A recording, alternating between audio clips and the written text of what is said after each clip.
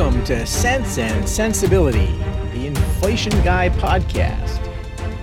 I am Michael Ashton. I am the Inflation Guy, and I am your host, and this is the monthly CPI report review. I am proud to announce that peak CPI is in. Last month, headline CPI was 8.5%, and this month it was only 8.3% year on year. It was expected to be 8.1, so it was a little bit higher. But last month, we had a 6.5% year on year on core CPI. That's CPI ex food and energy. And this month, it was only 6.2. It was expected to be 6.0, but so it was a little higher than expected, but still. Median CPI, the Cleveland Fed's median CPI, which is a better measure of the central tendency, was 0.54 month on month, about 5.2. It's now 5.2 annualized, but obviously 0.54% annualizes to over 6% if that continues. So let's see, in the number this month, used cars. We always talk about used cars, even though it's a fairly small proportion of the CPI. It moves around an awful lot, as you know. Used car prices were down slightly, and keep that in mind because we're going to talk about that later. New car inflation was up 1.1% month on month. Airfares were up almost 19%. Primary rents, so we have the big pieces are shelters. The primary rents was up 0.56% and 4.8% year on year. Owner's equivalent rent was up 0.46%, 4.8% year on year.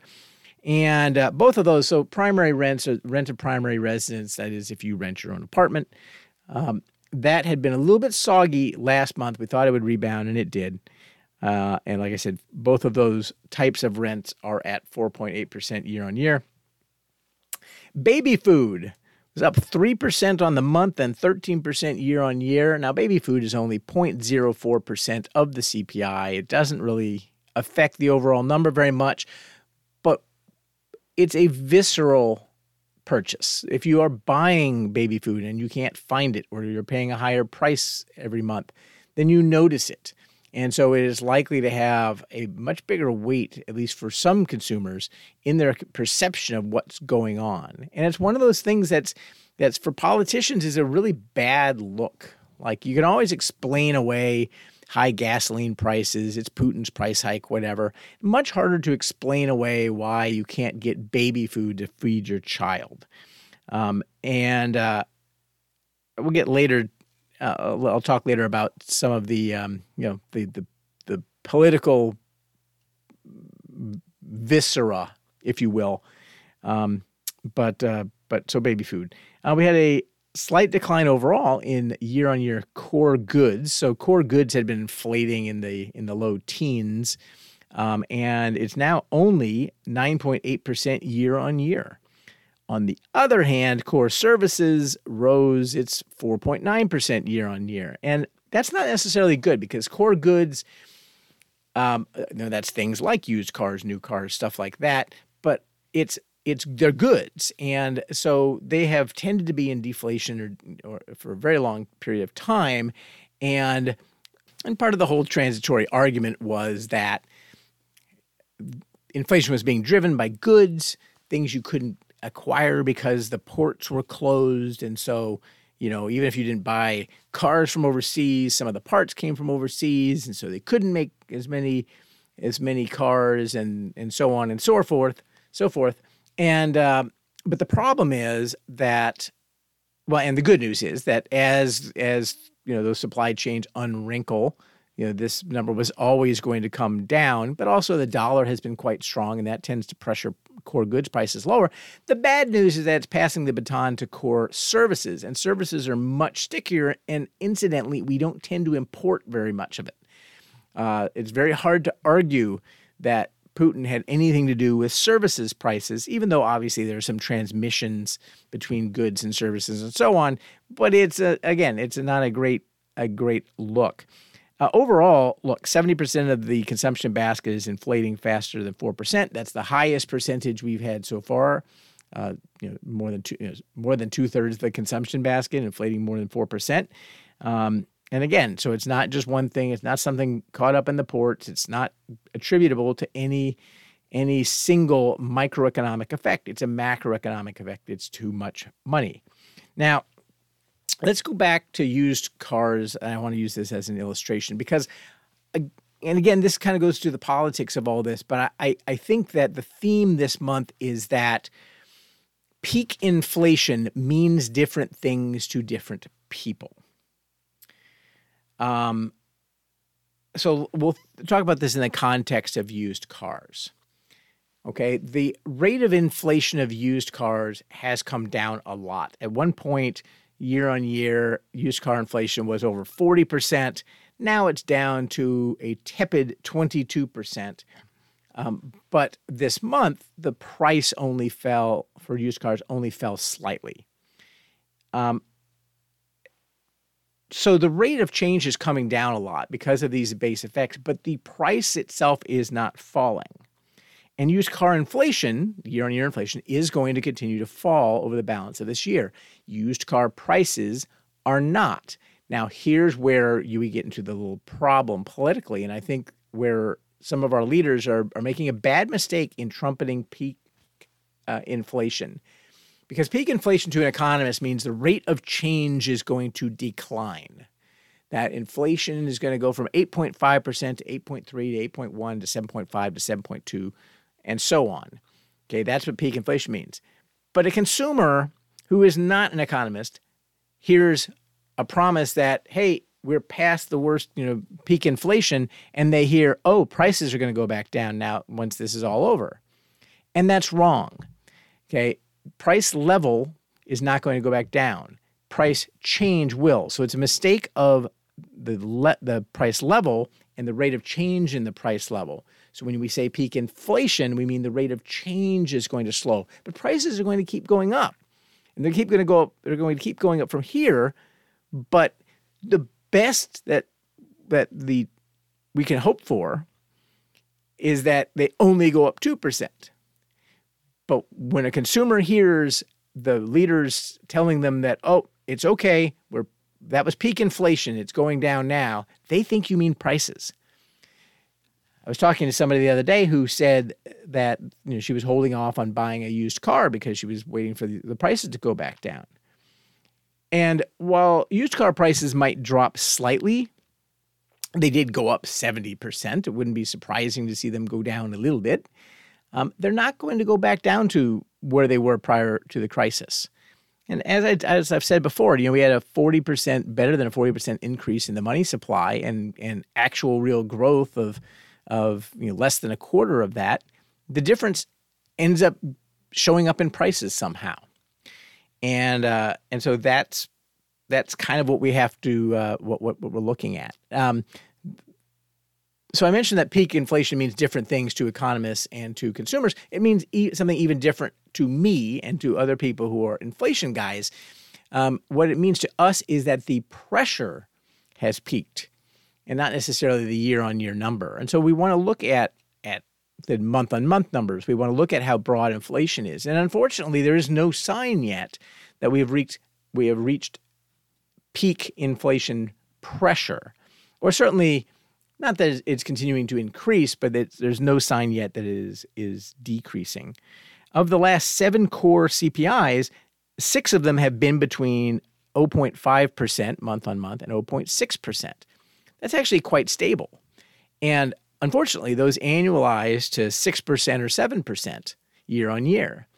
And so stability there, that's not a sign that you're diminishing inflationary pressure. If we ebb from 8.5%, but we only go to 6%, I think there are an awful lot of people who heard about peak CPI who are going to be very, very disappointed. By the way, one of the reasons that we say 8.5% is going to go down is because we have these comps from last year. And we just rolled off the March comp, which was 0.85 or something. And next month, the comp is April 2021, and that was 0.75% on core. And then the next month is May, and that's 0.80 on core. But after that, we have a series of three low numbers. So even though we're going to drop, or likely to have CPI, core CPI drop over the next couple of months, it's then going to go back up. Not probably at 8.5%, but it's not going to just go straight down from here. And that's something to kind of keep in mind, as we know as the summer comes on, and in the middle of the summer, you're going to start to see numbers that are, where the year on year is going up, not down. And that's going to be disturbing as well. And again, politically, if you're the party in power, that's very bad timing. So we don't see a diminishing of pressure. We do see a peak in the overall year-on-year inflation rate, but we do not see any peak in prices. Prices are going to continue to rise. Now, let's turn to the Fed, because obviously part of this whole question is, what's the Fed going to do? And by the way, what can they do? And the answer is nothing that the Fed does has an impact in the very, very short term. If the Fed wanted to stop inflation from being up here, it should have done something about 2 years ago. Specifically, it should have not squirted unimaginable amounts of money into the system. So if the Fed wants to change inflation now, there's just really nothing they can do. It's going to take time. Rents are going to stay high for a while. Inflation for the rest of 2022 is going to end up being around 5%. Maybe as low as mid fours, and maybe it's up around 6, but it's not going to be down in the 2s and 3s. And by the way, it's not going to for 2023 either. So the question is, why does the Fed think that 2.5% or 3% is the neutral short rate? And we've had a lot of Fed officials, a lot of Fed speakers say that they think that they'll, and if you look at the dot plot, they have a peak in the overnight Fed funds rate target of being something like 2 3/4. Now, inflation is at 8.2, 8.3, and it's going to go down to 5 or 6. Why in the world would you think that 2 3/4 is a neutral rate? That sounds really crazy. And the answer is because their models say that the underlying impulse from inflation, the fundamental equilibrium of inflation, is 2%. And so therefore 2.35 or 2.75 is restrictive. The real question then is, why in the world does their model say that equilibrium inflation is still 2%, even though we've obviously seen lots and lots of data outside of that, above that range? And the answer there is that the models that the Federal Reserve uses are models that were built over the last 30 years and trained on data from the 90s, the 2000s, the 2010s. And if you designed a model in 2014 and you tested it on the last 25 years of data, and if your model said anything other than inflation would stay low and stable, then you threw away the model. And so there was this selection bias that the only models that showed inert inflation always being mean reverting to 2%, those were the only models that survived. And of course, the upshot is the reason that inflation was inert had nothing whatsoever to do with monetary policy over the period. It had to do with a lot of lucky breaks, like globalization and the desire to offshore a lot of domestic production to take advantage of lower cost production overseas. And that was a trend that was already playing itself out, but now is clearly in reverse. And so your model probably did not recognize that that was the reason that you were getting inflation as low as it was. You probably didn't have a variable for globalization in that model. And so that's why that model is not going to work anymore. But it's going to take the econometricians at the Fed a while to realize that their models don't need to merely be recalibrated. They need to be discarded and recreated and rebuilt from scratch with other sorts of variables. And so I think it's going to take a long time for the Fed to come to the realization that equilibrium inflation is no longer 2%. Equilibrium inflation is probably 4%. And by the way, that equilibrium might continue to ratchet higher unless the Fed is very, very aggressive. And I don't really see that there's a whole lot of chance that they're going to be very, very aggressive. But I suppose we will find out. Hopefully we will get awfully lucky. But Anyway, the key takeaway from this month is that we are past the peak rate of year-on-year inflation, but don't confuse a peak in the inflation rate with a peak in prices. Don't confuse levels and changes. And even with the inflation rate, keep in mind that it's going down for mechanical reasons. We have not yet seen anything which looks like peak inflation pressure. And so the beatings will continue until morale improves. That's all for today's podcast.